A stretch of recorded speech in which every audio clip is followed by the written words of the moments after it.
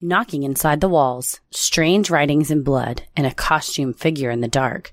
Was it a spirit haunting this house, or something more terrifying? One family's greatest fear turned into another family's living nightmare, all at the hands of a young monster. This week's episode is Daniel LaPlante.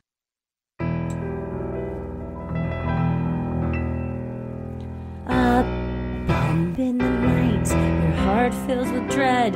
Probably a murderer who wants you dead. It could be a ghost, a demon, or worse. Perhaps you're the victim of a witch's curse. It's hopeless, you're doomed. You'd call a priest if you could. You'd rather just listen to who? Sinisterhood.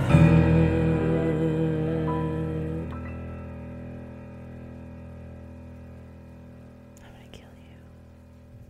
I can't control myself. I screamed so many times at Alamo Drafthouse. I thought I was gonna Someone complained about you. No one did. Actually, the people beside me. What movie was this? Okay, Paris and I went to go see Crawl, which is that was the alligator movie I was trying to remember the name of last old time. Gator flick. Yeah. I had a better concept for an alligator. Well, it would have been a crocodile movie because they've recently found Nile crocodiles in the Everglades, and I believe that would have been a scarier monster. This was just your average gators. Was this a flush down the toilet pet that lived in the sewers and got loose? Well, no, it's the trailer shows you, so I'm not giving anything away. There's a hurricane. Oh, is that what it is? I saw flooding, yes. Her dad lives by a gator farm, and so it floods, and so the gators are... So they're just regular gators? Yeah. There's just a bunch of them. I guess that's more likely. Well, there are Nile crocodiles. Likely scenario, but there was some unlikely things in the movie. I didn't know that gator injuries were just not that bad. They're superfluous. You're sort of like, surface. It's but a flesh wound. It's a flesh wound. It's a flesh wound. Well, I guess it depends on where they get you. But the directors, The Hills Have Eyes, this was the limbs, solid limb injuries, and everyone seemed fine. Somebody got their arm bit off, and they didn't bat an eye. It wasn't bitten off. They got chomped, and it didn't come off. I would think it would come off if you're a zoologist. Marine biologist. I think it probably could, but it also could just be. I mean, people get chomped by sharks and don't lose. They'll just have head on, like me going at a fudge sickle. So that's getting destroyed. Yeah, you'd think. Anyhow, there were some unbelievable bits, but there were some jump scares, which I think you know how I react to jump scares. After La Llorona. Oh my gosh. Or just walking down the street. Yeah, down the hallway, around a corner. That's me. Yeah. And the people next to us, the lady would go, "They're around the corner. She should turn around. There's an alligator." So she was talking? Full out loud whispering. Well, she should have been kicked out. Thank you. I was just screaming. And I also repeatedly said, if they kill the dog, I'm going to walk out. You can stay if you want to. And he said, I'll go with you. It's fine. And then the family in front of us was outright hollering. It was a free-for-all. This is the worst Alamo management I've ever heard of. I was shocked. I was myself participating in the bad behavior, so I didn't want to be a snitch. So I would have had all three of y'all, all three couples kicked out of this movie theater. I think in front of us was like a mom, a dad, and two kids. It was like a free-for-all. I can't believe they allowed this. It was nuts. And it's like at the flagship, like the big Alamo Cedars in downtown Dallas. I don't know. But if everyone's like, it's so bad, it's good. That movie was very well directed. It just was like, I didn't care about anyone and I wanted them to all get eaten by gators. Well, that's one way to go about it. Like, you know what? There's no stakes for me because you just eat her. I don't care. They didn't. That's how I felt about La Llorona. I didn't care about any of the characters. None of them were sympathetic figures, so I didn't give a shit what happened to any of them, including the children. Yeah. Which says a lot about me. There's an injured old man, and I was just like, you know what? Take him, Lord. He's lived a good life. He's been fine. Let the gators He basically get him. was like, leave me, so... It's her dad. Well, I'll probably wait for that one to come out on it's a Netflix. That's a Netflixer? Yeah, it's all right. I just wanted to tell you that I was screaming in the Alamo. Did they have... Oh, you know what? I was also at the Alamo this weekend. Oh, no. But the real Alamo. What? In San Antonio. Are you allowed to talk in the real Alamo? We did not go into the actual Okay. Alamo because the line was very long. Did you go in the gift shop? Very hot. Hell yeah. Yeah. Got Ella those, it's a horse head with a stick and you ride it around. Okay. You know what I'm talking like a little about? pony. Yeah. I thought you were going to say a rubber horse mask. Hilarious. Please get her one. She did not find this gift hilarious. She didn't like it? We didn't think it through that we were handing her a horse head with no body. And she took one look at it and started crying and wanted to be picked up. And I was like, what's scary about this? Oh, it has no body. What happened to the rest of this exactly. horse? So, you're a smart kid. Well, I know. We've put it away, and hopefully over time she gets older. She'll get it. Yeah, but we were at the Alamo, and then we walked around the Riverwalk. And I love the Riverwalk. It was fun. It was nice. There's a root beer place across the street from the Alamo. Did you go there?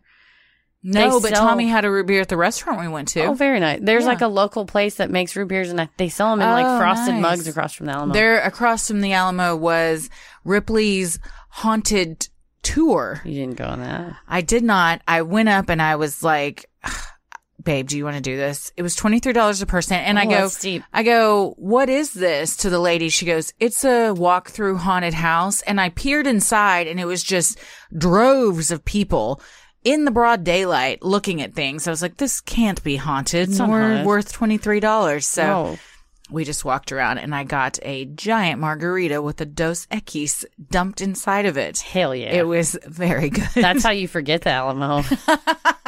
Exactly. But you didn't go in the basement? There is no basement, Heather. Where's Pee-wee's bicycle?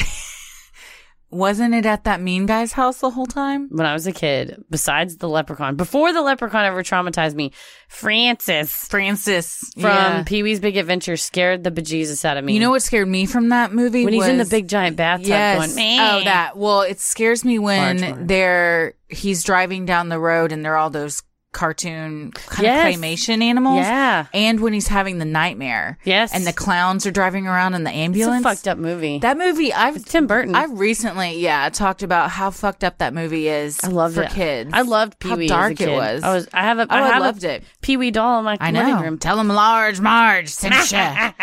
That still makes me laugh if I see that scene. It's a great movie. Oh man, what a weekend we've had. And then in the middle of it, we were both at the Alamo.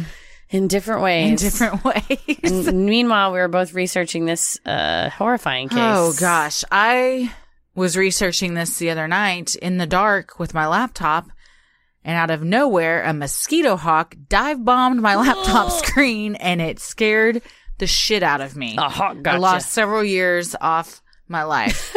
Gasp. Is mosquito hawk a southern thing? Do people know what mosquito hawks are? I don't. It is not a giant mosquito that's as large as a hawk. It is not it's not a hawk that's a mosquito. I think it's probably in the South. We call them skeeter eaters. So I call them mosquito hawks. I've never heard mosquito hawk, but I knew when you said that, I assumed it was a skeeter eater. Okay. Yeah, they look like giant mayflies. Maybe some people call them mayflies. Yeah, I think so. They're long, skinny body, long, spindly legs and wings. It flies. Yeah, they live like 24 hours. They're just a nuisance. Most of the time you find them dead. Yeah. Do they really eat mosquitoes? I think they do. Skeeter eaters. Skeeter eaters, mosquito hawks. Skeeter eater is also a mean name that I got in high school. You were called that? Oh. That does sound like a bully name, though. The Mesquite High School, well, not my high school, but because you went to Mesquite, that's right. Well, I went to a different high school. I went to John Horn High School, Mesquite, Jacks for Life. But Mesquite High School's mascot, Mesquite Skeeters. The Mesquite Skeeters? That is their mascot's a mosquito. Did anyone ever call them the Skeet Skeets? All the time. That's a better burn. We would scream, skeet, skeet, skeet, skeet at them after that song came out. So much like Michael Bolton's name was fine until he was 12 years old and the No Talent Ass Clown came around. The Mesquite Skeeters was a fine, noble mascot until Lil Jon and the East Side Boys came out and they're like, skeet, skeet, skeet, skeet. Now that's the best thing that could have happened at that school. You know, put them on the map. They got to change the name. I was a Yellow Jacket. Okay. We were the Jaguars. We got to vote. Off. Jacket off. I don't know. I didn't go to many of the football games. Not really like a people rivalry. Yelled it. Our rivalry was I believe it was a high school called Pascal. I want to say they were some type of a cat. That makes sense. Like a panther, maybe? Pascal Panther. Something. I could hear that. I don't know. But we didn't have a rivalry because our school was so new, and the other schools had sort of established their rivalry. Yeah, and we would be like, "Do you want to fight?" And they're like, "No, we don't." So y'all didn't have any rivalries? No. Eventually, I think because we were a lower rank in football because we were like smaller and yada yada. Anyhow, so I think we eventually got a rival. But wow, for the longest, when you turn on each other when they don't give you someone else to turn on. We created 2 mini schools inside the school. No. Just East Egg, West Egg up in there. You like Very that? good reference. Like that reference? Thank you Very so good reference. much. you know what else was inside the walls? Oh, God. Was that a segue? It was a good segue. I'm into it. It's a little bit of a segue. I appreciate it. This crazy, bizarre, tragic story we will be talking about today. This is one that on first blush you think, what a weird, wacky little deal. And then you get into it and you think, oh, Jesus Christ. It took a turn I was not expecting. More horrifying than I could have imagined. Yes, for sure. And we're going to get into it. It is Daniel LaPlante. Some people also refer to part of this story as the Andrews family haunting. Yes. I'm Christy. I'm Heather. So let's just jump right in. In late 1986, a Townsend, Massachusetts teenager, Annie Andrews, received an interesting phone call. It was a young man who claimed to be a teen from another school. He said he had seen Annie and asked for her number from a friend because he found her so attractive. This again, when much like you said, if someone called you and said you won something, you wouldn't believe it. If someone called me and was like, I saw you and I thought you were really hot, I'd be like, who? Like Seinfeld, who is this? Who is I actually said that in the movie out loud. We were really on a roll because she called someone for help and she was screaming and they couldn't hear her. And I just went, who is this? I cannot believe the Alamo employees did not do anything about this. It was a free-for-all. Wow. It was a free-for-all. Anyhow, but I think I would be incredulous as a teen girl.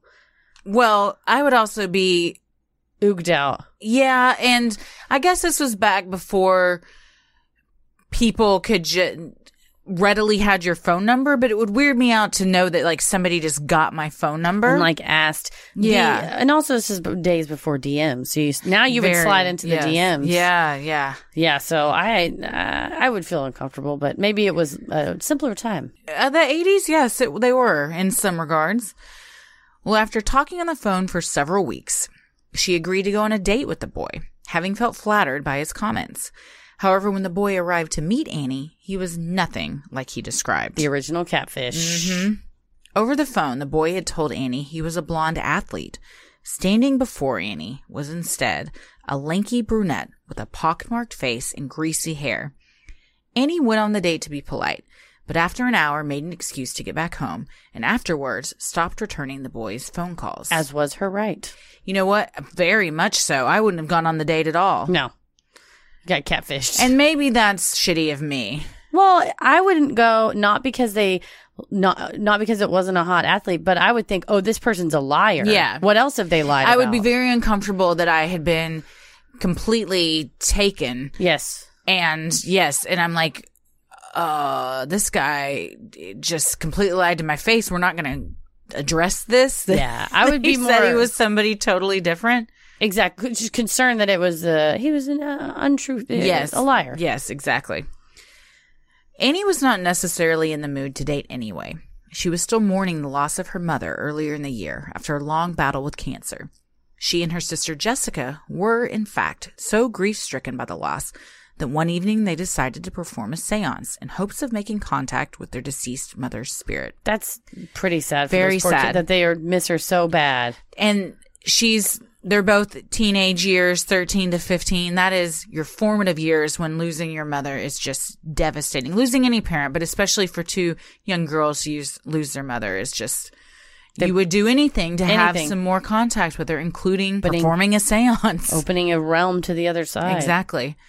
While performing the seance, their father, Brian, came home and found his daughters in the basement with crystals, chanting in an attempt to make contact. He told the kids it was time for bed and took them upstairs. Later that night, as Annie and Jessica were trying to go to sleep, they got hopeful. They heard a light knocking on their walls.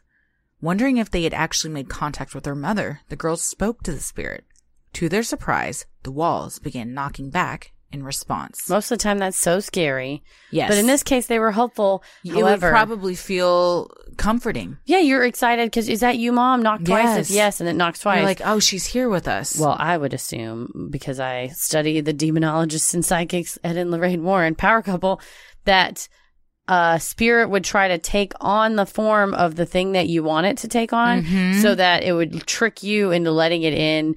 And I'm just a cynical person who would not believe a ghost. Yeah, I mean, there's something to be said for that. That you just are told, I'm just a little girl. Do you think I'm at your that grandma. age you would have thought that? Now looking back, maybe. But as a 13-year-old that just lost her mother, Is that going to be your first thought? Well, it's the 80s, so they didn't have the benefit of the internet that I did. I got obsessed with Ed and Lorraine Warren probably when I was like 17. So okay, this so probably this would is struck me before pre-cynical demon. Before I studied I was 17 when I got into them because I remember I found their website, was reading their website, and then I got... Which to this day has not been updated. It's exactly the same. It's the exact same website. It may be more animated in GeoCities-like, but I got the book, The Conjuring, that was the base... Conjuring. It's called The Haunted. The Haunting, I think. The Haunting, yes. About the Smurl family. Yes. And I read that in one night, cover to cover. Oh, yes. Yeah. You talk about that in the Smurl family haunting. It scared me so bad. Well, as the days passed, the haunting intensified. Rather than the previously gentle knocking on the walls, the girls were now hearing loud banging. Items began to go missing from the home as well. Soon the sisters feared that it was not their mother or a friendly spirit, but a demon they had mistakenly conjured from the other side. Yeah, when it starts to take a turn, that's when you think, you're God, terrified. We've done something. Their father was not convinced there was a ghost at all. A skeptic, Brian dismissed the children's complaint of knocking in the walls, even though they pointed to their seance as the start of their troubles. Brian told them to forget all about it, as ghosts weren't real and the house was definitely not haunted. It's all reasonable responses from a parent. Yeah, and I think it's reasonable responses from these girls because they're thinking, well, what's the one outlying factor here? Oh, we performed a seance. Now shit's going crazy. Of course, we're the ones that caused this. That's the only logical explanation. Absolutely. That was when it started. But the apparent haunting wouldn't stop. For months after the seance, Annie and Jessica were plagued with noises and scares. Personal items had also gone missing, and furniture around the house seemed to be out of place ever so slightly. It's like a gaslighting ghost. Trying to trick absolutely you. Is, yes. One evening, while Brian was away at work, there was a particularly loud bout of banging. Annie grabbed a kitchen knife and headed to the basement from where it sounded like the thumps were coming. So if you're a kid, first of all, this sounds like my sister. 1,000%. She'd get a kitchen knife. Let's go get it. Yeah. You know what? I would have said, ghost? Bye, and leave. Left the house. 100%. Shannon was bold, and she to this day is bold, and would just go, no, we're not. She was the one that, speaking of talking in the movie theaters, I told you watched the movie Dark Water, and they were behind us talking, and she just turned around and made eye contact and said, oh, it just seemed like your conversation was more interesting than the movie. Go on, finish what you were saying. And did they stop? It was this huge giant guy, and he was like, I'm good. She's like, no, finish.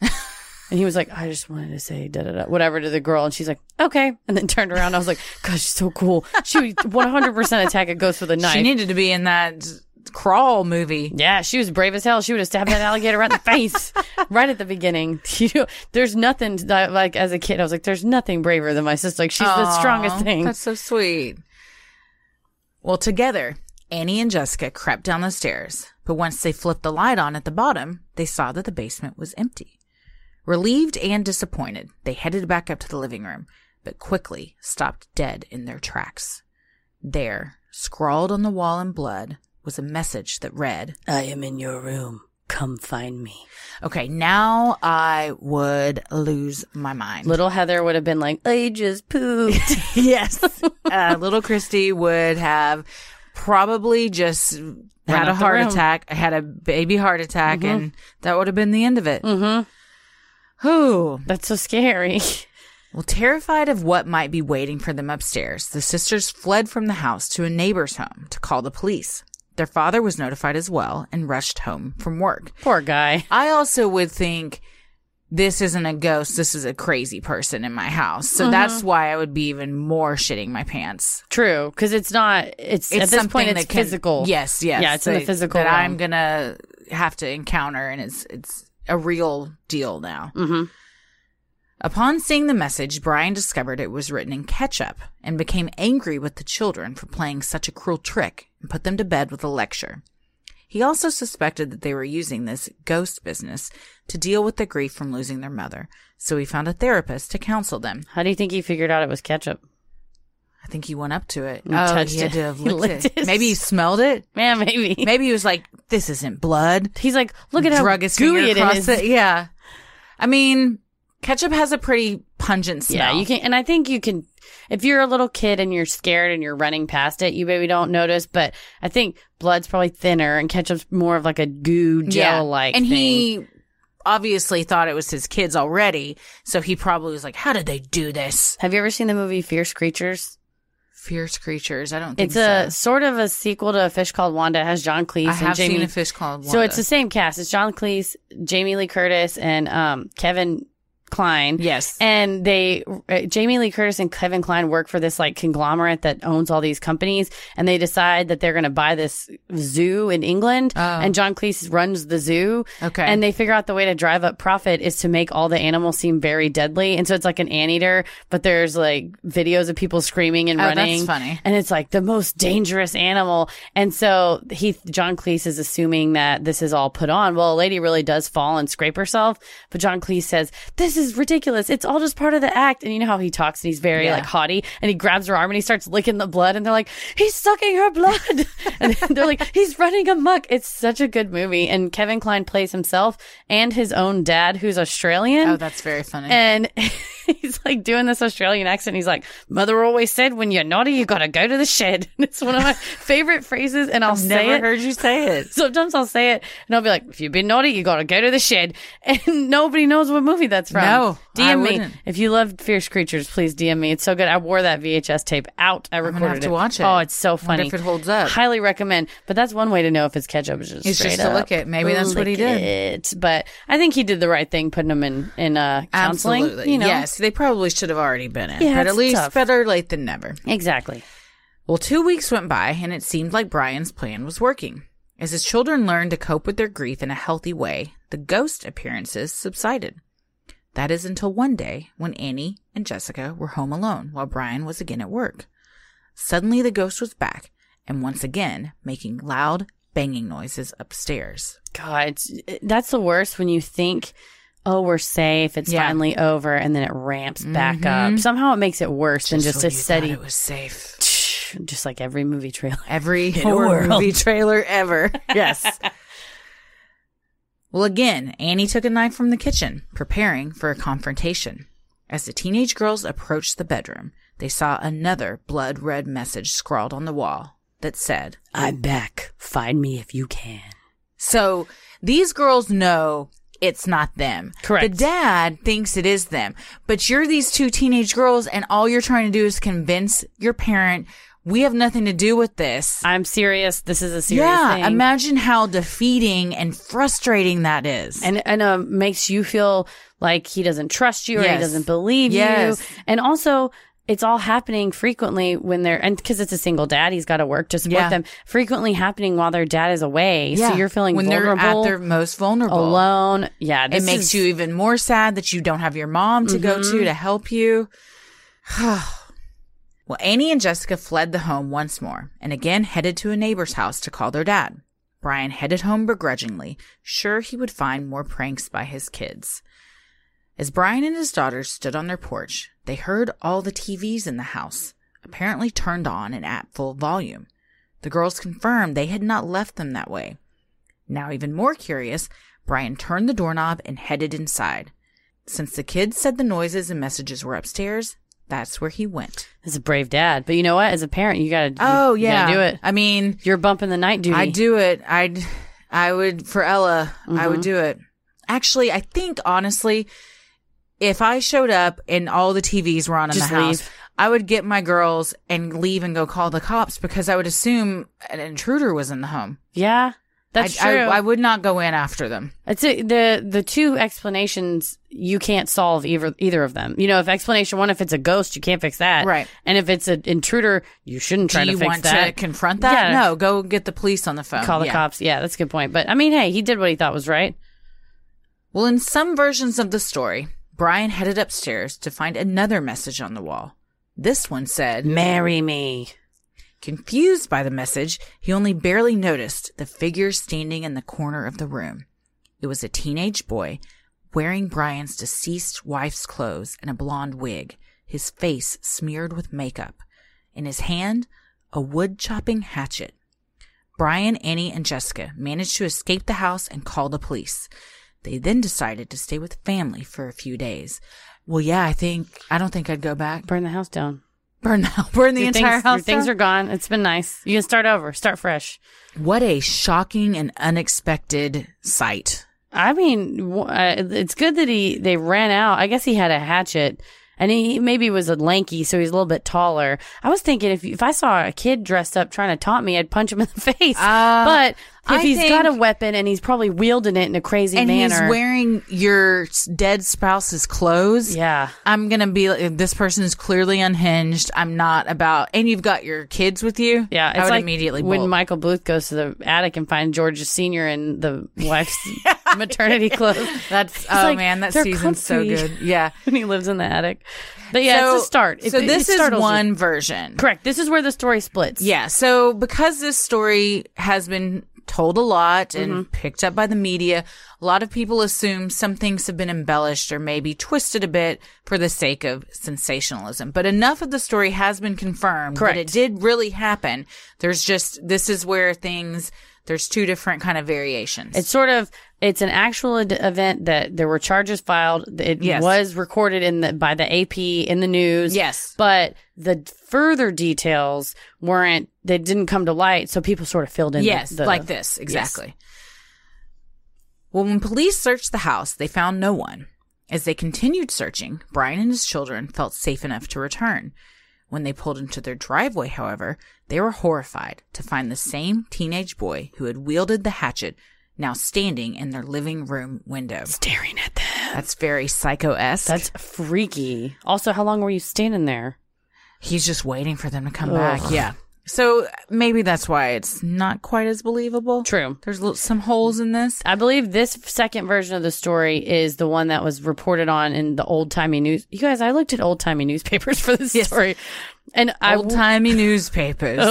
I was on the microfiche machine, but I give you all the credit because I'll just say a thing and you're like, you need to find sources for this. You're like, what does this even mean in your notes? And then I'm like, okay, here's the newspaper article. But it was really fun to not fun. Old-timey newspapers are fun. It was interesting to go and read the actual, especially reading so many variations on the urban legend, reading the details that were reported in the local paper at the time. Yeah. Yes, local papers are always very interesting. I only get my news from the National Enquirer and the Mesquite Star. Well, that is quite a worldview you have. Well, in other versions of the story, and the one that is much more likely, Annie was in her room and opened her closet to find a teenage boy dressed as a Native American with his face painted and a hatchet in his hand. He tied her up, then brought each family member to the room, tied them up, and left to ransack the house in search of valuables. So even though this is probably what happened, how insane. You're a teenage girl. You're just in your room, chilling, hanging out, already alarmed by all the shit that's going down. Then you just open your closet, maybe to get out a cardigan. I don't know. Here it comes. Look at your teen beat. And then there's just a boy standing there in makeup with a freaking hatchet. It's horrifying. You don't get over that. And these details were the ones that were published in the newspaper that he was wearing Native American regalia. Where did he get that? Great question. He probably stole it from somewhere. He's a bit of a thief, we'll learn. But yeah, maybe they had a costume section in their house. Yeah. Two girls, like a dress up thing. I got a whole bag of costumes. I've got a lot of costumes too. Oh man. I always think I should get rid of them. And then I think, no, I'm going to need these. It's great. Day. It's so great. I mean, and I have for sketches many times used them. So. Yeah. And just having for, parties you go to or your friends go, hey, do you have a whatever kind of costume? I think I have a Sherlock Holmes costume. Was one birthday party where all of a sudden Tommy disappeared and he came back dressed as a sock monkey. Hell yeah. Yeah, and then he just stayed as a sock monkey the rest of the I'm just feeling it. I just want to be a sock monkey right now. Well, Annie managed to escape her binds and untie her sister and dad. The three then fled the house and called the police. When authorities arrived, there was no sign of the boy that had threatened Annie and her family. Well, in both versions, the boy was nowhere to be found when police searched the house. However, in the basement, the source of much of the noise, the police found something interesting. Behind the washing machine, a particularly astute officer noticed something, a small hole with some garbage inside of it. When they looked further, police found candy wrappers, soda and beer cans, and other indications that someone had been living inside the family's walls. Amidst all this trash was the most shocking discovery of all. The boy who had taken Annie on a date all those months ago His name was Daniel LaPlante. And he is living in their walls. And tormenting them. Police also discovered a series of tunnels that Danny had managed to create within the walls in order to give him access to other areas of the house. Strategically placed peepholes were also found that Danny had made, allowing him to spy on Annie from any location. That's so unnerving. You would question every single thing you had done for the past however long he's been there. Like 4 or 5 months at this point. Being alone and having alone time in your room. Yeah. Taking a shower. Dressing up. Just doing any of your normal mundane stuff. Talking on the phone. Filtered through the eyes of someone else, though. When you're just hanging out reading your Teen Beat, you got a poot and you just let it go. All of that. You think you're alone, you think you're not, and then now you know someone is listening the whole time. Man. God. Terrifying. So embarrassing. Someone living in your walls. To clarify, I've never farted while reading a Teen Beat, but other people have. I don't know if I've ever read a Teen Beat. I did have a subscription to Sassy for a long time. What was back Sassy? In the day? Sassy was like 17. Shannon got 17. Or I wouldn't say it was as classy as Teen Vogue. It was more along the lines of 17. I feel like there was another teen magazine at the time, too. They competed? Yeah. Sassy was... I had a subscription. My parents got it for me. I saved all of them. And then I took about 50 copies of it to a church retreat. And then in front of all of the girls read all of the write-in stuff about like getting your periods and how to use a tampon and how to get your first kiss. I held court and like educated everyone. You're like, just so you guys know, here's how it works. Yeah. That's amazing. Sassy was great. DM me if you had Sassy. Man, that magazine is definitely not around anymore. Probably not. Probably 17 is still around though, isn't it? Is it? I think maybe. Teen Vogue definitely is. Teen Vogue is, yeah. Man. Oh, man, magazines are a dying breed though. That's crazy. Yeah, it is. I read like D Magazine and Texas Monthly. But I also had for a long time, and this was just a few years ago, had a subscription to both at the same time of Star and Us Weekly. Oh, very nice. Because sometimes they have the same stories but different point of views on them, and it was very interesting. They get to a different compare source. And contrast. Yeah. One time, I just started receiving Cigar Aficionado in the mail. To this day, I don't know who sent it to me. Did you read it? 2 years. Yeah, I would read it. What am I going to throw it out? It's a perfectly good magazine. Burt Reynolds is on the front holding a stogie. I want to know what Burt Reynolds is smoking. It was kind of sexy. A lot of George Clooney, Burt Reynolds. They know their target demo. Oh, yes. No, I would read Cigar Aficionado. That's good. I like it. Just because it was free. That's the great mystery of my life is who sent me those magazines. I'm still wondering who sent me the Ouija board. It's true. Yeah. Oh, God. That was a listener. I have some theories. We'll do a mini-sode. Yeah, well, we don't have it anymore. We got rid of it. That's made right. somebody sign a disclaimer. Disclaimer just said we're not responsible for any demons that you summon. You get drugged to hell. Okay, so this is a family. There's a man, boy-ish. He's 17. Yeah. On the cusp of manhood, living in the walls. And then what happens? Danny was arrested, but because of his age at the time, 17, he was initially charged as a minor. He was sent to the Department of Youth Services until October 9th, 1987, before his case was transferred to the Ayer District Court. There he was charged as an adult with 4 counts of kidnapping, 4 counts of armed assault in a dwelling, breaking and entering, larceny of greater than $100, and malicious destruction of property. He was released to his mother and stepfather after they paid $100,000 bond in anticipation of his December 11th court date. So this became kind of a controversy in their small town, according to the old newspapers I read, because he basically was in juvie from January to October. Yeah. And they moved him around. He was supposed to get these psych evals. He wouldn't get them, or he would get them, and then nothing would be done with the results. And then eventually, because he had committed the crime in one county, and so they arrested him in his home county and locked him up in the juvie in the home county. Well, then the county in which he committed the crime said, no, he's ours. We want to put him here, and we're going to extradite him back to that county. Back to their county, and we're going to charge him as an adult. And that's when he got transferred to the Ayer District Court. But unfortunately, the judge didn't have access to any of the juvie records or any of his prior stuff. And so she said, okay, well, can you make bond? And his mom and will you watch out for him? And the mom and stepdad said, sure, we'll take him home. Not knowing the whole story?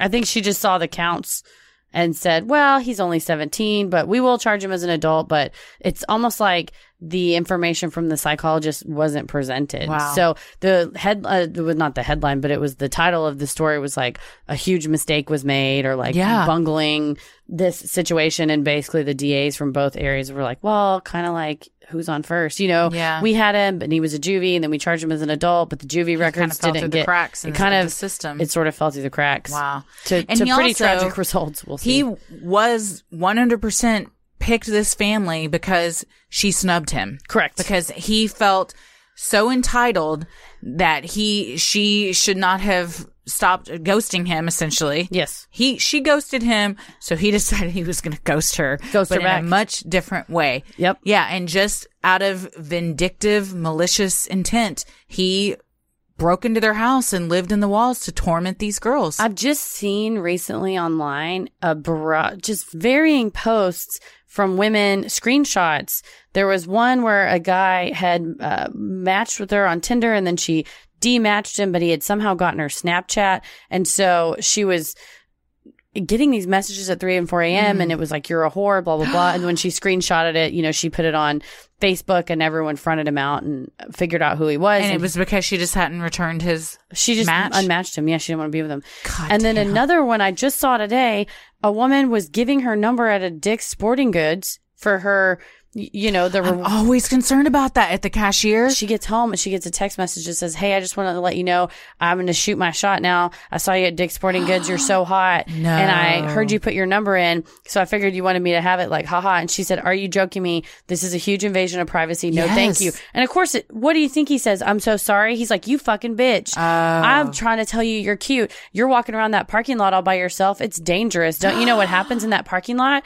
And he's like, why don't you just want to give me a shot? I'll walk you back to your car. And she said, I'm married. Thank you. He's like, I can't believe you married the first loser that came along. I'm like, what? Motherfucker, you don't know me. I've dated a lot of losers. I didn't marry the first one. I'm married like the fifth loser that I found. Eighth one. No. So he's obviously very pissed off. Horrible. He gets worse and worse. And she eventually says, fuck you, leave me alone. And then it says 20 minutes later. And then in all caps, it's from him going, oh my God, I can't believe you called the cops, you fucking bitch. Like they came to my house. And she said, yeah, I'm not, you're right. I am a bitch. And I will call the cops to your house. Just the other day, I was horrifying. Somewhere where they asked for my number and there were people in line and I gave it to him, but I was thinking, I don't want to just I think it was Target. Yeah. I don't want to say my number out loud. That's like, you never know who could be writing that down. Yeah.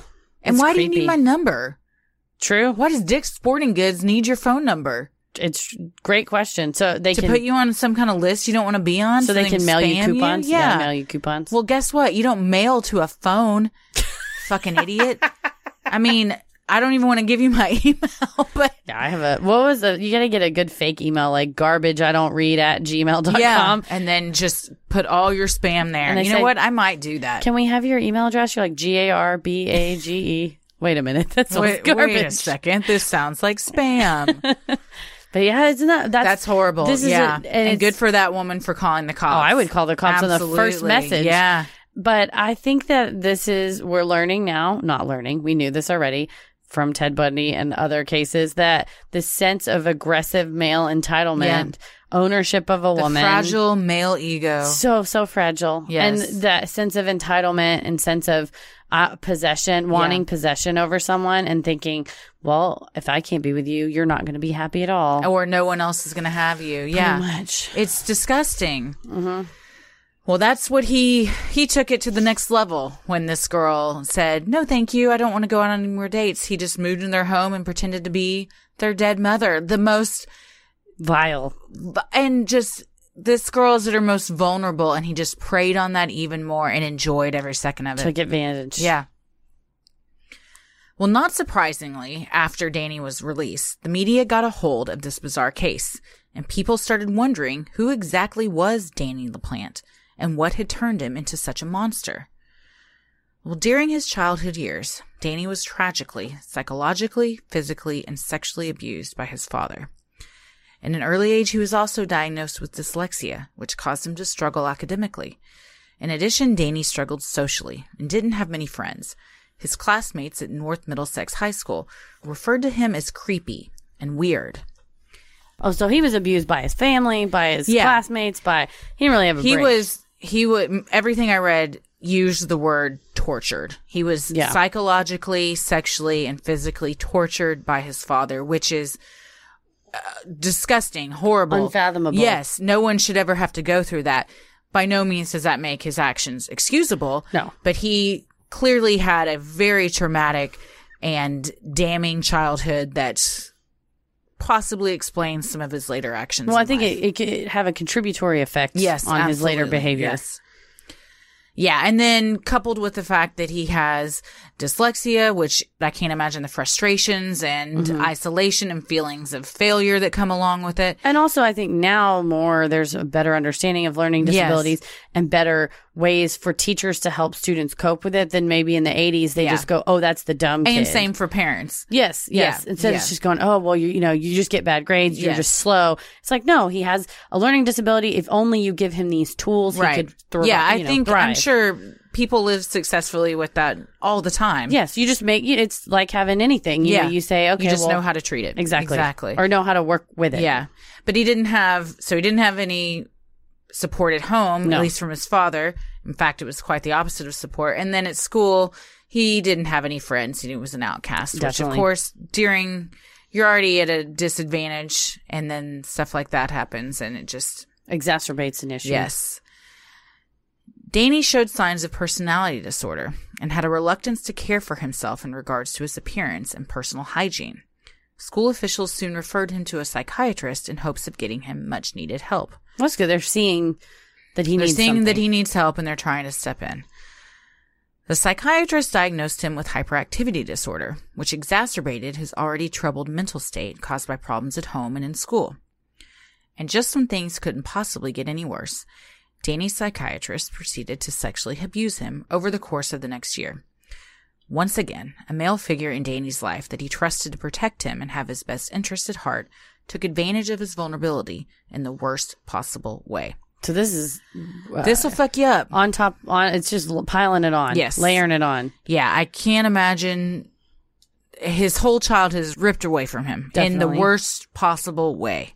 And he's definitely feeling very alone. Yeah. There's a lot of shame, tons of violence. Yes. And then being outcasted at school further makes you feel alone. And then you think, oh, finally, an adult is here to help me. And that adult turns out to prey on you as well. That's disgusting. Horrifying. Makes my stomach hurt. Absolutely. Danny also seemed to have a sick fascination with psychological mind games. Before breaking into the Andrews home, Danny would often break into various houses around his neighborhood. Once inside, he would move knickknacks and furniture around in a way that wasn't immediately obvious, but just noticeable enough to make the homeowner suspect something or question their sanity. It's like that John Mulaney bit where he said his friend would steal something from house parties, and he would say, what do you steal? And he goes, family photos, because it's the one thing they can't replace. It's like, you're a monster. But doing something like that where you're like, there was a picture here, or that photo was facing that way. Yes. And now it's gaslighting you. Yeah. There's also... I read somewhere a long time ago about a prank to pull on like a roommate is to move their bed like a quarter of an inch every night. Like Jim did with Dwight's desk. Yeah. So then they slowly think they're just, am I going crazy? Did I do this? Am I shrinking? What's happening here? Or he put a nickel in the hand receiver and then eventually took him out and Dwight hit himself in the head with the phone. Yes. These are all, so basically Jim Halpert was just gaslighting Dwight. Yeah. Turns out. He wrapped his desk of ways. And he thinks his desk is a present, and then when he sits in the chair, that's so great. And he falls right through. Yeah. Probably the best, though, was when he thought the Secret Service was contacting him for a secret mission. And he ends up on top of the roof. Mission is canceled. Destroy phone. Yeah, he just chunks it off the roof. There was, in fact, speculation that Danny had obtained Annie Andrews' phone number during one of these break-ins, weeks before the Andrews even knew Danny LaPlante existed. So that would explain how he got the number. He did not ask a fellow classmate for it. He didn't really have anybody to ask that. And he went to a different school than her. Yeah, he broke into their home. I guess their phone number's just lying around. Back then you had Rolodexes. With your own phone number? No, he didn't break into the Andrews house. He broke into one of the houses that he was gaslighting. And they suspect he got it. Maybe there was like a yearbook. And I read it as he broke into their home. Yeah, so he either broke into their home or he broke into someone's home that had it. And that's, I would assume he broke into their home because... And then he would know the address. Yeah, even who she was. You could see the photos on the wall, know the address. Exactly. Back then they had the damn the phone book. You just look anybody up. Yeah, that's true. We still have phone books. Who thought that was a good idea? Phone books? Yeah. Seems like a terrible idea. To have just everybody's Someone number. wrongs you and you just look up their phone number and you just harass them? Well, you could also call directory assistance. You could also just stand behind somebody at the Dick's Sporting Goods. Turns out. Apparently so. Danny also had a morbid fascination with death. While on his date with Annie, Danny had learned of her mother's passing. Rather than offer his condolences, he began asking Annie intrusive and inappropriate questions, like how much her mom had suffered and how Annie felt at the exact moment her mother died. Later, Annie claimed that it felt like LaPlante was obsessed with the death of her mother. Not great first date conversation. No, and I imagine that's one big reason why she didn't want to go on a second one. This ice cream's been great. I'm going to go. I am going to leave now. Yeah. He's clearly socially awkward as well. Yeah. Obviously, your average person would know not to bring something like that up or say, oh, I'm so sorry about that, and then let it go and not say, how did you feel exactly? You would never ask upon your first meeting of someone. I would never ask those questions ever. No. No matter how long I knew someone, but especially after just meeting them. Well, upon his release from the juvenile facility in October, Danny went to live with his mom, stepdad, and his brother Stephen. Almost immediately, he returned to his life of burglary. On the afternoon of October 14th, 1987, Danny broke into the home of Raymond Pindell, who lived less than a quarter of a mile from Danny's house, stole 2 .22 caliber Ruger handguns and their holsters, as well as a substantial amount of cash. So this is escalating from moving knickknacks to actually not only taking stuff, but taking guns. Guns, yes. On November 16th, 1987, between 11:30 a.m. and 3:30 p.m., Danny broke into the home of Andrew and Priscilla Gustafson that they shared with their 2 children, Abigail, aged 7, and William, aged 5. The Gustafsons' home was located about a half a mile away from Danny's house, through a wooded area. So I looked at the map, and there's houses on one side and houses on the other side, and split between is this woods with a trail running through it. Yeah. That's a nice little hiking trail. Yeah. So the houses backed up to each other. So nice little wooded, secluded area. Go onto the hiking trail, walk up to the house, hop in, steal something, walk out, go back to the hiking trail, go back home. Seems like a place you would like to live normally. I'm sure he would like to live there. And offered him an escape route. Right. Several items were stolen from them, including 2 cable boxes, a cordless phone, a TV remote, and some Liberty silver dollar coins. Danny took the stolen items home and asked his brother Stephen to put one of the cable boxes and the cordless phone in Stephen's tool cabinet. He gave the excuse that he did not want their parents to find them. Danny then asked his brother, as well as a friend, Michael Pulowski, for some bullets. Pulowski obliged and gave Danny a number of .22 caliber bullets. So he stole 2 guns, and I don't know what he did with one of them, but the other one he accidentally left in his laundry basket. Oopsie. And then his stepdad found it and yelled at him, and he said, oh, I got it at a gun show. And the stepdad said, you cannot have this, and I'm going to take it from you, and took it away from him. Unbeknownst to him, he had a second one. But he had a second one, and then he asked a friend, hey, I'm thinking, I just want to figure out how to shoot. Can you get me bullets? And I think he was like a coworker, and that's what Pulowski said. Yeah, sure, man. Here you go. I think he asked Steven as well, and Steven said, no, I'm not going to give you bullets. Probably because he knew his brother was not in the best mental state. Yeah, he was giving off some vibes. Yeah. Well, heads up, things are about to get pretty graphic and upsetting.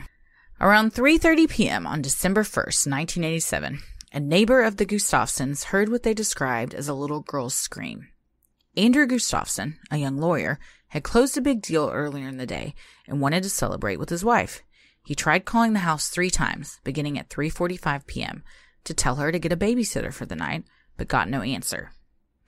Later that day, at approximately 5:30 p.m., Andrew arrived home to find his pregnant wife, Priscilla, dead in a pool of blood on their bed. He later testified that her skin was gray. She had a pillow over her head through which someone had shot her twice at point-blank range. Police would later determine she was shot with a .22 caliber gun. So they lived in this pretty small town. He was a small town lawyer. She was a nursery school teacher. Yeah. And At a church.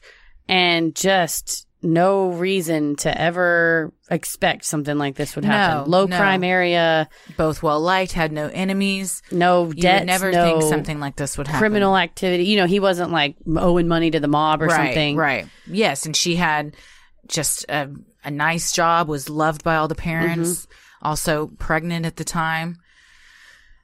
Shocked and grief-stricken, Andrew called the police. When they arrived, they made an even more grisly discovery. Both children had been drowned in 2 separate bathtubs in the home. Abigail had also suffered blunt force trauma and compression of her throat. Her clothes were in disarray, and she had scratches and bruises on her body, indicating that she had fought her attacker. So she's 7, about to turn 8. She was a couple months or a couple weeks shy of her 8th birthday. Yes, and her brother was 5. Horrible. God, I mean, for this man's whole entire life is ripped away from him. Oh, in 30 minutes. An afternoon, yeah. An afternoon that started so happy and celebratory. He just wanted the worst day of his life. Take his wife out to dinner. Yeah. And celebrate a deal. Investigations uncovered semen on the bedspread beside Priscilla, as well as a used condom on the floor, indicating that she had been raped and sodomized. The semen present was from a type A secretor, meaning whoever left the semen secretes their blood type antigens into their bodily fluids, like semen, saliva, and mucus. It's also a Golden State Killer. Yes. One of the indicators. Absolutely. That they matched. They were able to match stuff. So back then, the DNA test was more... it wasn't until the early 90s, 94, that it really... DNA testing really took off more. Back then, it was all about blood type and if you could tell it from the fluid that was left behind. In the bedroom closet, police found a knotted brown sock, wet with saliva, that they determined was used as a gag. There were also 7 pre-made ligatures in the closet, a necktie, a sock, stockings, and a pair of pantyhose, all knotted and cut to be used to tie someone up. Around the same time, Andrew and the police were reconciling this horrific scene before them. Danny LaPlante was about 15 minutes away, playing with his 6-year-old niece at her birthday party. So between 3 o'clock and 5 o'clock, he commits this heinous act. And then he goes to... walks home. A girl's who is just about the same age as the one he just murdered. Yes. Birthday party. And sits in the floor and plays with her. So the mental disconnect one must have to be able to do that. Seriously. Speaks volumes. To turn it off and not be concerned or upset or worried or nervous or just say, oh, it's her birthday. Okay, well, let's go. Not just upset for what you've done, but upset that you could easily be caught. Yes. Nervous or anything. Yeah. No, he seems pretty... a flat affect, just not no signs of remorse or any indication that he thought he did anything wrong. Was upset. Yeah. The next day, on December 2nd, 1987, in the woods behind the Gustafsons' house, police found a gray flannel shirt and a pair of work gloves bundled and wrapped together. When they unfurled the shirt, they found the nameplate from the Gustafson home. On the gloves were presents of gunshot residue. Officers immediately got police dogs on the scent, and the dogs led them to a home about a half-mile away. The scent stopped just 3 feet short of Danny LaPlante's door. That's pretty damning. Pretty indicative that you got the guy. Pretty sure. Police headed to the Townsend Public Library where Danny was studying. They questioned him briefly, but because they did not have sufficient evidence to tie him to the murders, an arrest was not made. Later that evening, officers headed back to the LaPlante house to talk with Danny again. He spoke with them briefly on the porch, before jumping off the porch and fleeing the scene. Immediately, a manhunt ensued that included helicopters, police dogs, and nearly 50 local and state officers. That's crazy that he just jumped off a fucking porch and ran off. I am blown away that he could just jump off a porch and run away, and he wasn't shot. It's a pretty heavily... Somebody didn't track him down and just tackle him? Well, so the LaPlantes lived on this big chunk of land, and it was similar. Their house was kind of like a duplex, and it was a lot of land, and then the land went out onto which he was this probably familiar with. Very familiar with. Knew the ins and outs, where to hide, and how if to it's the evade. evening in the dark, he may have, hopped, run around the back of the house, and by the time they're scrambling to catch up, and he's a young, 17-year-old guy, he must be able to run pretty fast in theory and knows. Caught him off guard, I guess. They didn't think he would leap away. No, I mean, that's very ballsy. Yeah. That is, yeah. Well, meanwhile, officers questioned Stephen LaPlante, Danny's brother, who confirmed that the shirt and pants they found in the woods were indeed his brother's and that Danny had been wearing that outfit the day before. The family sort of super cooperates. Steven, One might question, was that because they knew he needed to be put away, locked away? Yeah. Later on we'll get to it. His mom just straight up testified and was like, no, that's exactly the time he was gone from the house. Yeah. Like they just flip completely. I mean, they're like, may we come inside? And Stephen LaPlante's like, oh yeah, he hid some stuff in my cabinet. You should go look in there. Yeah. I mean, just like giving him away. I think they probably are like, we love him. He's our son, our brother, but we know he needs serious help and he has done something terribly wrong. Yeah, he has, and they know for sure he's like burglarized people and held those people hostage with a hatchet. They know it was no secret all the shit he did to the Andrews. So I'm sure they're like, oh my God, finally he's done something even more heinous.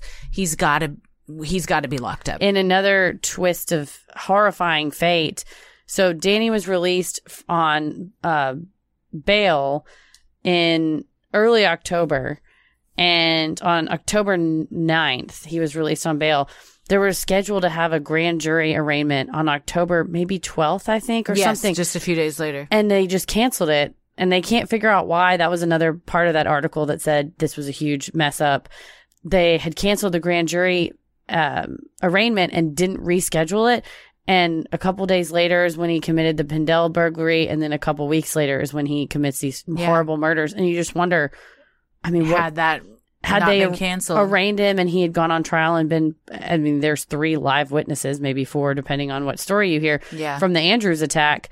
He could have been locked up. Yeah. This would have been, solved. Probably would have been. And the timeline, saved these 3 lives, 3 innocent lives. And changed their lives forever. Yeah. The trajectory of everybody's lives involved with this. Well, Stephen also allowed the officers to search the house. That, along with their warrant, gave them free reign of the LaPlante residence. Inside, they found the stolen items from the Pindell burglary, as well as the cable box and remote stolen from the Gustafsons. Additionally, the bullets used in the murder were a match not only to the ones given to Danny by Pulowski, but the striations on the bullet matched the .22 caliber Ruger previously stolen from the Pindell home in October. This is a lot of very damning evidence. And the bullets were really specific. They had a letter C printed on them. And it was exactly the same. Yeah. I mean, it was a match. I'm sure they're mass produced, but it was very specific to that kind of gun. And then especially once you have the striations. Yeah. I mean, all signs point to yes here. Yes. Still managing to evade law enforcement, Danny had made his way to the nearby town of Peppernell, about 15 minutes away. After breaking into a woman's house, he ordered her at gunpoint to drive him to Fitchburg in her van. Her orange Volkswagen van, which is just a very flashy looking. Of all cars that are going to be easily spotted on the road. Because this is an the orange 80s. VW bus. Yeah, it's not even the 70s anymore. It's been around. So it's not a usual vehicle. They're not very fast. No, it's probably going like 60. But it's also like if you're just told, be on the lookout for an orange VW van, there's probably only one in this town. Especially it's a really small area. And I was looking at it on the map, like where Peppernell is versus Townsend and all that. They're all about 15, 20 minutes away. Yeah. So it'd be easy to spot. You can get the word out. And it's a lot of woods around too. So there's really only a couple of roads. But again, also back then, I mean, I guess they could break into a news story. Or radio.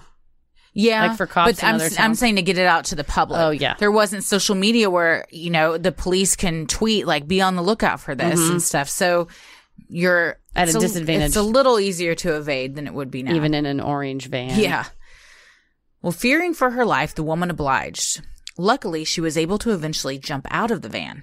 Undeterred, Danny continued on without her while police still frantically searched for the mass murderer. Yeah, she saw a police cruiser and just took her shot and just jumped out and he just... I absolutely would do that. Oh, same. Yeah. Because I would be thinking, either way, I'm going to die. I might as well die trying to not die. Yes. That human need for survival. Mm-hmm. Oh, yeah. It's the fight or flight. About 15 minutes south of Peppernell is a town called Ayer. I think it's Ayer. Ayer. I don't know. Ayer. Well, that's where the manhunt ended. Danny was found hiding in a dumpster in a lumber yard. He surrendered peacefully and claimed to be unarmed.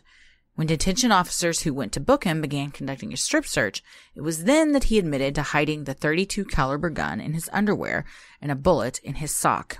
So he's stolen. This is a third gun he's stolen now. Third gun. Because he broke into 2 houses, and then the third house he broke into was this VW van on woman. His lamb from the law. Yes, he jumps off the porch, takes off running, and just starts burglaring again. He can't help himself, and steals a gun. I mean, the arrogance and cockiness one must have to think, well, I'm already trying to evade police, but now I'm going to just commit even more crimes and up the chances that I'm going to get caught. Seriously, they said at this lumber yard there was a dumpster and it had a little door on the side, and the cop walked around, saw this little door, and just thought, I'm gonna stick my head in there because it was a trash compactor dumpster. So it was like mechanical, and it had a mechanical hydraulic lift. So the cop opens the little door, looks up, and he sees a pair of feet in a plaid shirt dangling, and he says, of course, draws his weapon and says, it's over. Danny, you got to come down. This is things you read in 1987 edition of a local newspaper. Of the Lowell Sun. Apparently, the 2 detectives that got him said to themselves when they got the APB that there was a manhunt. They said, we're going to be the ones to get him. Well, and then chaos magic it. Dude, they did. Even back then. They didn't even know what it was. Just believe in yourself. You got to, always. And then apparently he stuffed a gun in his pants.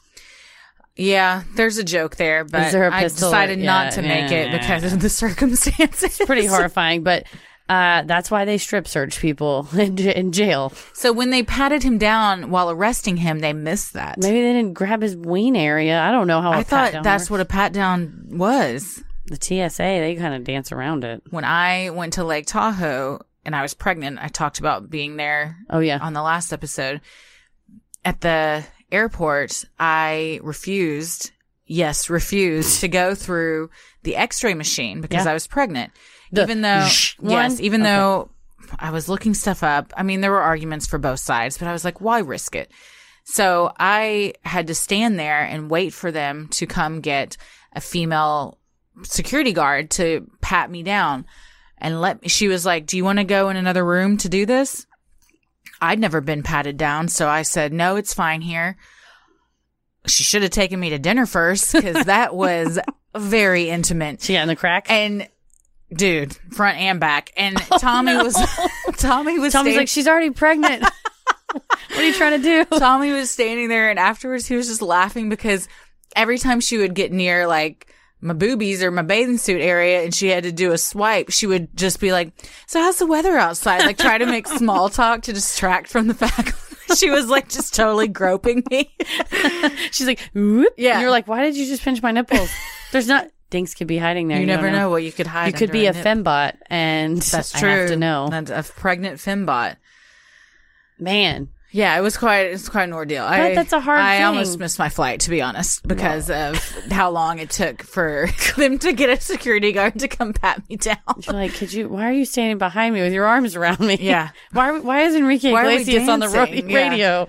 Yeah. But that's a hard question, though. If you say, it could be harmful. Yeah. I don't want to go through it. Yeah. Oh, yeah. And I had an 18-year-old TSA guy try to mansplain to me that it wouldn't hurt the baby. Let me tell you something. Christy doesn't respond well to stuff like that. Nope. And I damn near caused a scene in the middle of DFW airport. He was such a You're like, I'm about to blow up at you. And they're like, she said it. Take her out. Don't make those jokes. I could go off like a bomb right now. Yes. Yeah, don't ever make those My jokes. My emotions are explosive. You have no idea. You could be like the lady in front of me one time that apparently now you got to take food out of your bags. Oh, yeah? And she didn't know that. Like what? Chips? Anything. If you have any snack, you got to take it out of your bag. Did not know that. And I didn't have any snacks on me, but she apparently had a gallon Ziploc bag of shrimp scampi, and they went through. What? It went through. Who does that? Great question. And it went through the machine, and of course they unzip it because they're like, "Is this oh my god?" bag and of it worms?" Just unleashed the fucking and stench. They just open it and they say, "Is this your snack?" And she's like, "That's not a snack. That's my scampi." She was real country. That's my scampi. If it's not a snack, it's her entree. I don't know. What's she trying to say? Did she bring enough for everyone? It's my scampi. Also, it means it's room temperature. Yeah. And your girls clothes don't eat room temperature scampi. It's just good advice. And now your drawers and all your whatnots are going to smell like scampi. Wow. She was taking that to somebody. She's like, I'll tell you what. I'm coming. It's my scampi. I'm coming, and I'm bringing my scampi. I'm bringing my prize winning scampi. But Louise, how are you going to get it here? Don't you worry about that. I'm getting my scamps. It on ain't this a liquid. plane. It's more of a kind of a gel. Gel. It's a gelatinous Did I goo. tell you my mom got stopped at TSA coming to Chicago? Because she brought me a coffee maker and she was being nice and she was bringing me a bag of coffee grounds and she also wanted to bring me powdered creamer so I wouldn't have to buy creamer at the store. So she filled a sandwich bag with coffee grounds. Uh-oh. And then she filled a sandwich bag of coffee creamer. So it looks like cocaine. And and she filled a gallon Ziploc bag with coffee grounds, and to save space, she stuck the coffee creamer Ziploc bag into the coffee grounds Ziploc so it looks bag. like she's hiding cocaine. 100%. And they, of course, pull it out of her bag and go, "What is this?" And she's like, "What?" It's like, creamer. "What is this?" And she's like, "I'm taking coffee to my daughter. Then it's creamer inside. I don't want to have to buy creamer. It's creamer. It's French vanilla. It's creamer." And they're like, "Just go, ma'am. You can just leave." See, she could have been a drug mule. Easily. They were like, "We're not going to put up with this. We're not going to deal with this. We don't have time." If you're aggressive enough, you can absolutely traffic drugs. Yeah, I have to be willing. Do that. What was in that Scampi bag? Now it's probably a balloon of black tar heroin. And they're like, just go. Give me my Scampi. Anybody that takes shrimp scampi on a plane should be banned from flying permanently. And like thrown in prison on the top of a mountain. Can you imagine if the pressure changes to the Scampi? It just explodes. It's in the upper compartment. It's just raining Scampi. Oh my God. This airplane has to be decommissioned. You put it down like a horse. God. You can't fly that thing anymore after that. My God. My Scampi. Everywhere those people are going. I need it. Smell like a rotten vagina. Jesus. You know I'm right, though. Like the dumpster behind a Long John Silver's. Oh, man. Well, he was found kind of in a dumpster. He was. Trash compactor. Yeah, it was a trash compacting dumpster situation. And after he was found, he was once again arrested, and this time charged with 3 counts of murder. He pled not guilty. Well, that's what they usually do to go to trial. Throughout the 3-week trial, 18-year-old Danny never showed emotion or remorse. Danny's attorney argued that there were no witnesses to the crime, and therefore the state's case was all circumstantial. However, the state presented mounds of evidence, including a key piece, a strand of Abigail's hair found on one of Danny's socks. This case was very unusual at the time because it was so strong with small DNA evidence. So it's like the strand of hair from Abigail. There were fibers on his semen. His semen. There's fibers on the bedspread that were also on his clothes. Yeah. That were also similar to the sock fibers and that were found in Priscilla's mouth. Yeah. So they were able to match. Really excellent work on behalf of the crime scene technicians, really combing through tiny fibers and pieces of evidence. And making it very hard to explain how all of this would be on his clothing had he not been there. Correct. Well, laboratory analysis of Danny's blood was also introduced, which revealed that he was a type A secretor, a match to the semen found on the bedspread. The prosecution was also allowed to introduce the cordless phone and cable box stolen from the Gustafsons 2 weeks before the murders. Police found those items inside LaPlante's home. Further adding to his guilt, Danny LaPlante in fact confessed to the murders in a series of letters in 1987 and 1988 that the state also admitted into evidence. An inmate named Larry Brocklebank began writing Danny, asking for information and gathering the letters in a plot to obtain more favorable treatment in jail. So I found this newspaper article about old Brocklebank. First of all, there's a state trooper named Steve Lawless, which is just fucking cool. Yeah. And he believed that the letters from Danny to Brocklebank were legit because Brocklebank had this scheme in his head that he would get reduced charges if he was able to come up with evidence. So he would see high-profile cases, and he did it with... That's not a bad idea. Dude, he did it with 2 inmates in Florida, and then he did it... And he was in the Salem jail, which was across the state, kind of from Townsend, but saw this in the newspaper and decided, you know what, I'm going to write to Danny LaPlante and say, hey, buddy, I'm in jail, too. I know what it's like. Do you want to talk to my lawyer? Yeah. Do you need help? Trying to offer a olive leaf. Pretty much, and trying to say, I'm here for you. I get it. Let me help you. Yeah. Well, the initial letters show Danny's confidence, with him saying, they have no gun yet and will never find it. I was alone. Apparently, in later letters, Danny said, I'm worried after killing 3 people and more charges from before. However, after Brocklebank went to the authorities with the first few letters and offered to keep the conversation going, he became an agent acting on behalf of the government. In that case, since Danny did not know Brocklebank was an agent, Danny's rights were violated.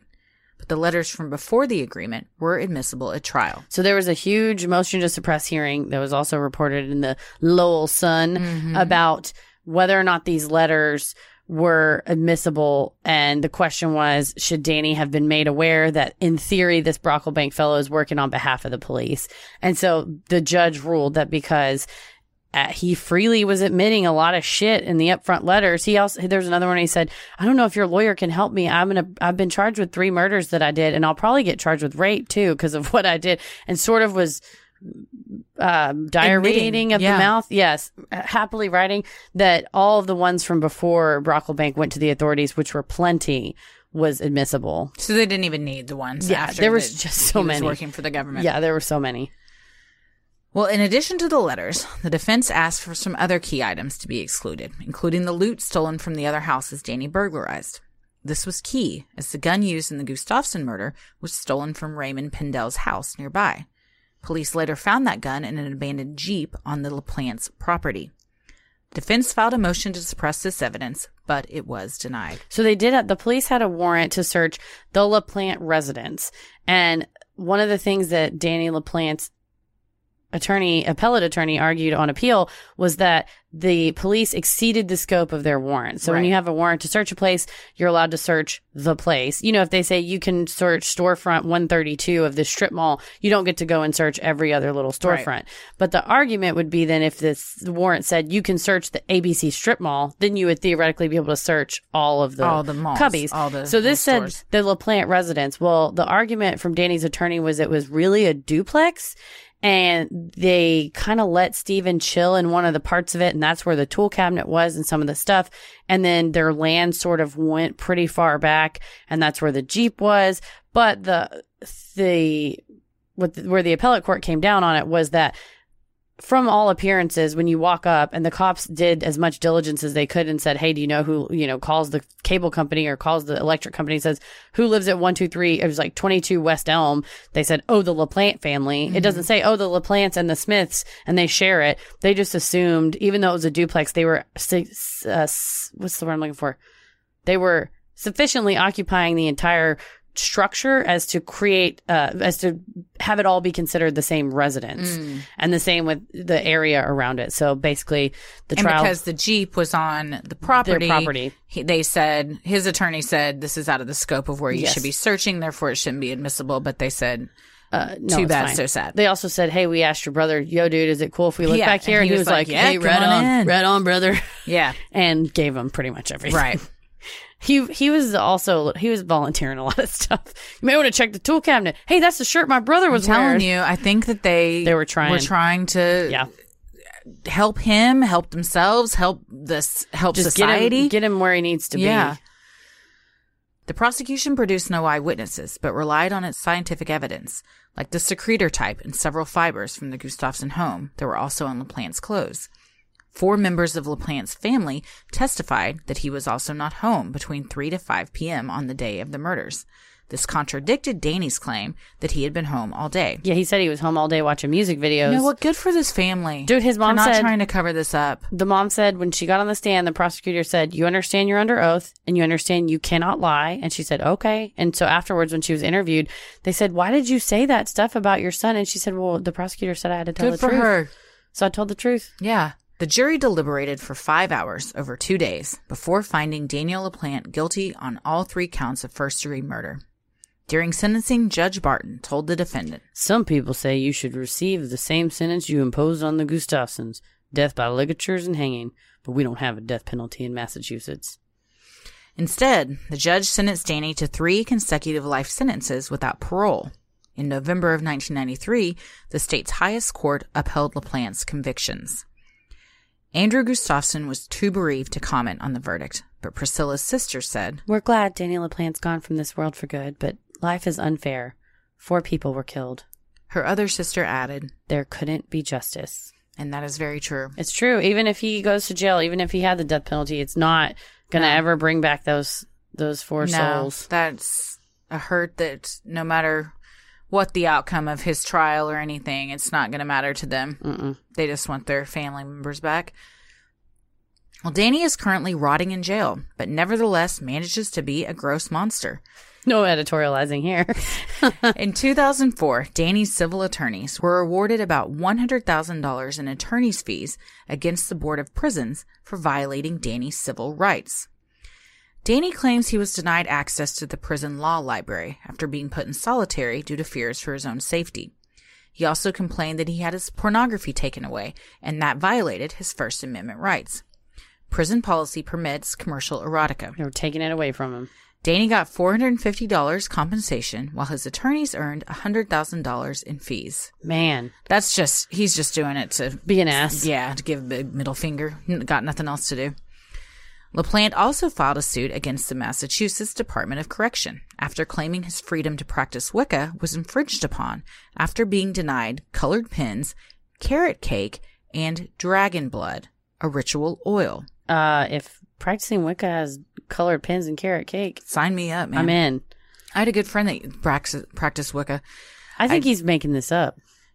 That they need this stuff? Yeah, I think hot take, Danny LaPlante's lying to get cake. And you know what? I don't know much about it, so I don't know what the cake is about. But according to court documents, LaPlante said the cake would, quote, excite the senses, and that it had to be carrot cake, or wolf ice, as he claims the Wiccans call it.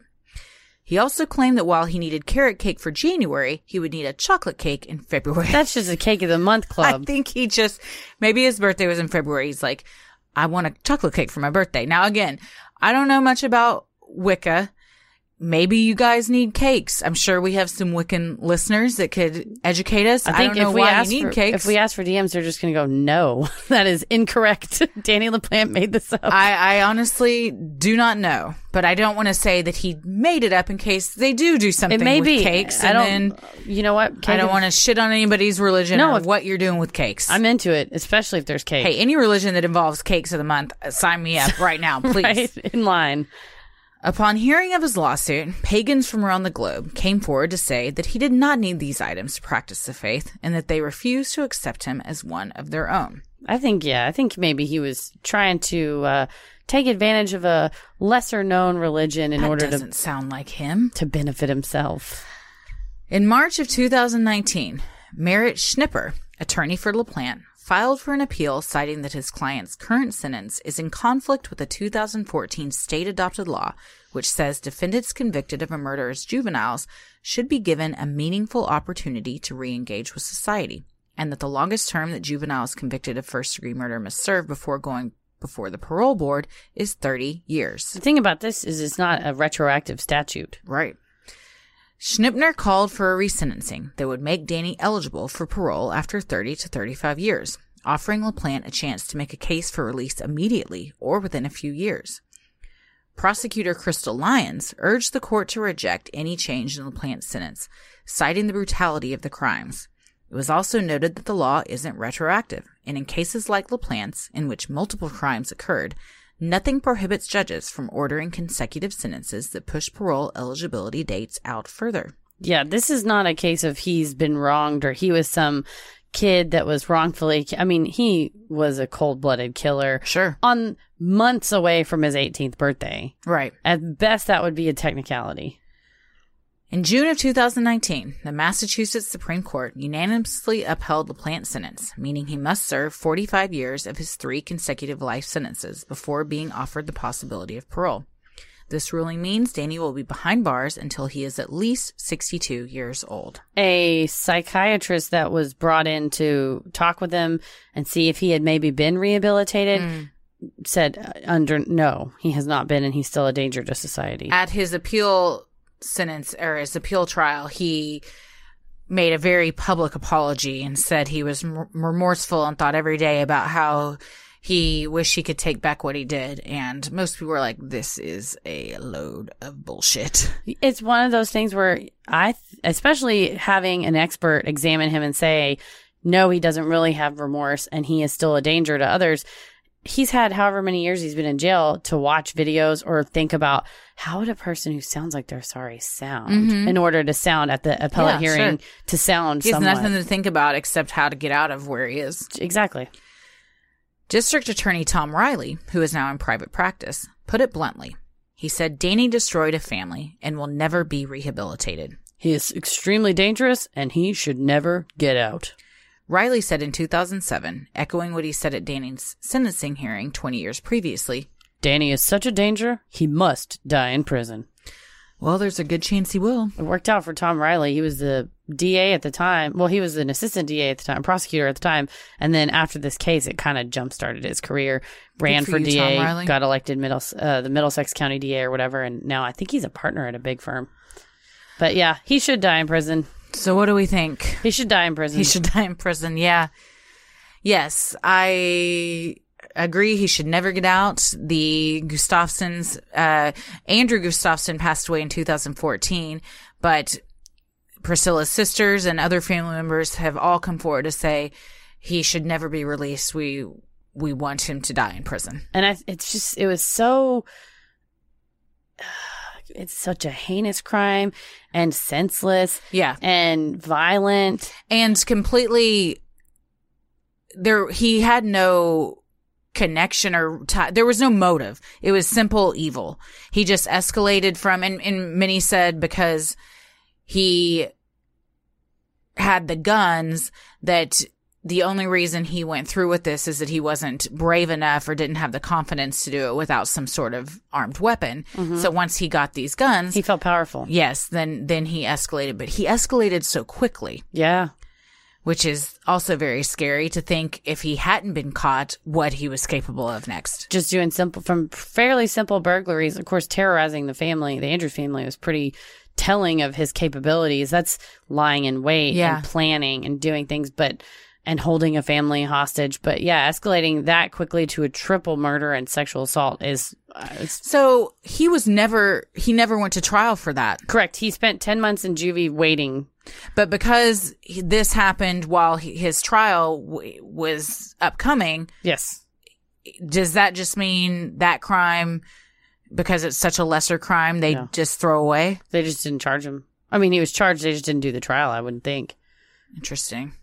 Because at some point you're in jail for a million years. Yeah, I'm just thinking from that family's point of view, they don't really get closure. Yeah, which I'm sure they're also like, well, thank God, at least this wasn't us. Yeah, I would easy. They would be relieved that it wasn't them. Absolutely. Although, and also probably survivor's guilt and think, oh God, how easily, or what if he had killed us? And then that family would have been saved because he would have been arrested or he would have gone to jail sooner. So, I mean, and it was, like I said, it kind of rocked the small town as far as he shouldn't have even been out. Right. Yeah. Psych record said he was a danger. He was violent. He had these tendencies. And also just, to me, saying, okay, this kid's only 17. He doesn't know what he did. It's like, no, he was in their home. Yeah, for months. Stalking them, threatening them, and then tying them up. That indicates a level of behavior so far beyond the norm that he definitely at least needs to be kept for further evaluation, if not just until trial. Where did his family think he was all that time? I don't know that he maybe lived there 24/7. You think he just came and went? Yeah, because he got so good at burglary. I would think and it's in the basement. You know, if there's a window or something, you kind of slip in and out of the basement. So he might spend the night there, spend some time there, but he was going home at night and just coming in and out. Wow. Yeah, I don't think he 24/7 lived there. Because there would just be like tons of fecal matter and he had to change clothes. Yeah, and he would have had to eat and stuff like that. And go to school and whatnot. Well, I think he is a monster. Terrible. Hope he never gets out. And my God, what a terrible thing for both these families to go through, but especially the Gustafsons. That is a nightmare that I never want to imagine. Yeah, and I don't think, back then, like I said, they lived in a small town, no enemies, no... You would never think... People move to small towns, so things like this don't happen. That's exactly what happened. It's crazy. Well, let us know what you guys think. It's a doozy, so it takes a lot of twists and turns. Definitely. I'd heard of this story from listener suggestions. I did not know it ended with these murders. Correct. I thought it was just the crazy stuff that happened in the Andrews house. At Spencer's mom on Instagram asked us to do this. Oh, Shout out. Thank you. And I just briefly looked at the Andrews family thing and didn't scroll down and see. And then he also went on to be a heinous killer. This happened, yeah. So that, that takes it from just a interesting, almost creepy, bizarre thing, urban legend to something a much nightmare, more sinister and real. Absolutely.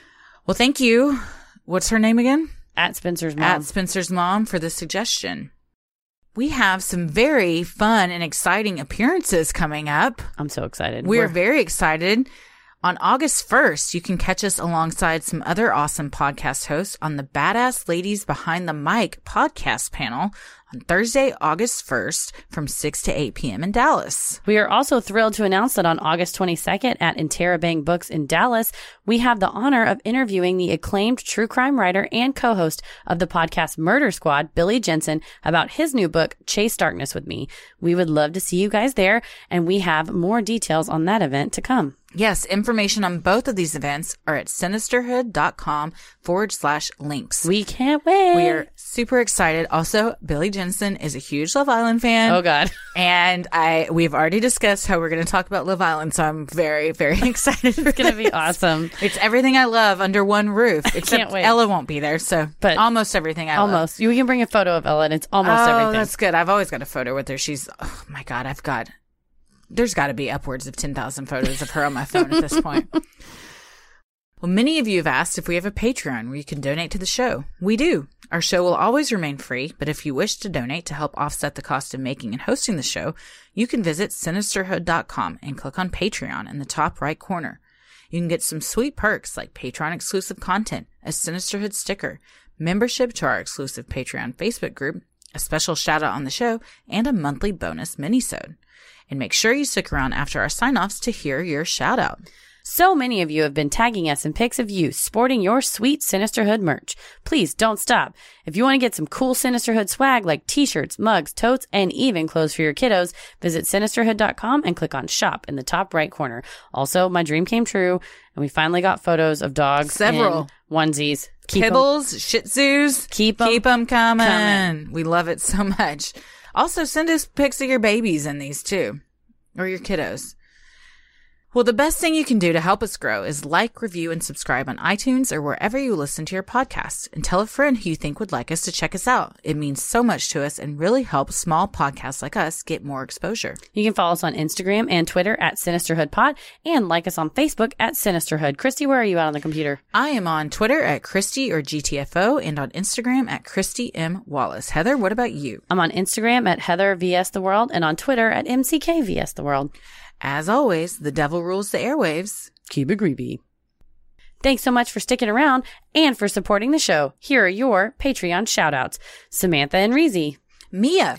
Lydia Hackenberg. Regan Janae Caston. Carrie Cowling. Samantha Wertheimer. Tyler Brown. Allison Brown. Ashley Shannon. And Freshie Lawrence. Thank you so much, guys, for supporting the show. We appreciate it so much. And keep your eye out for your Sinisterhood stickers in the mail. Keep it creepy. Mwahaha. Sinisterhood.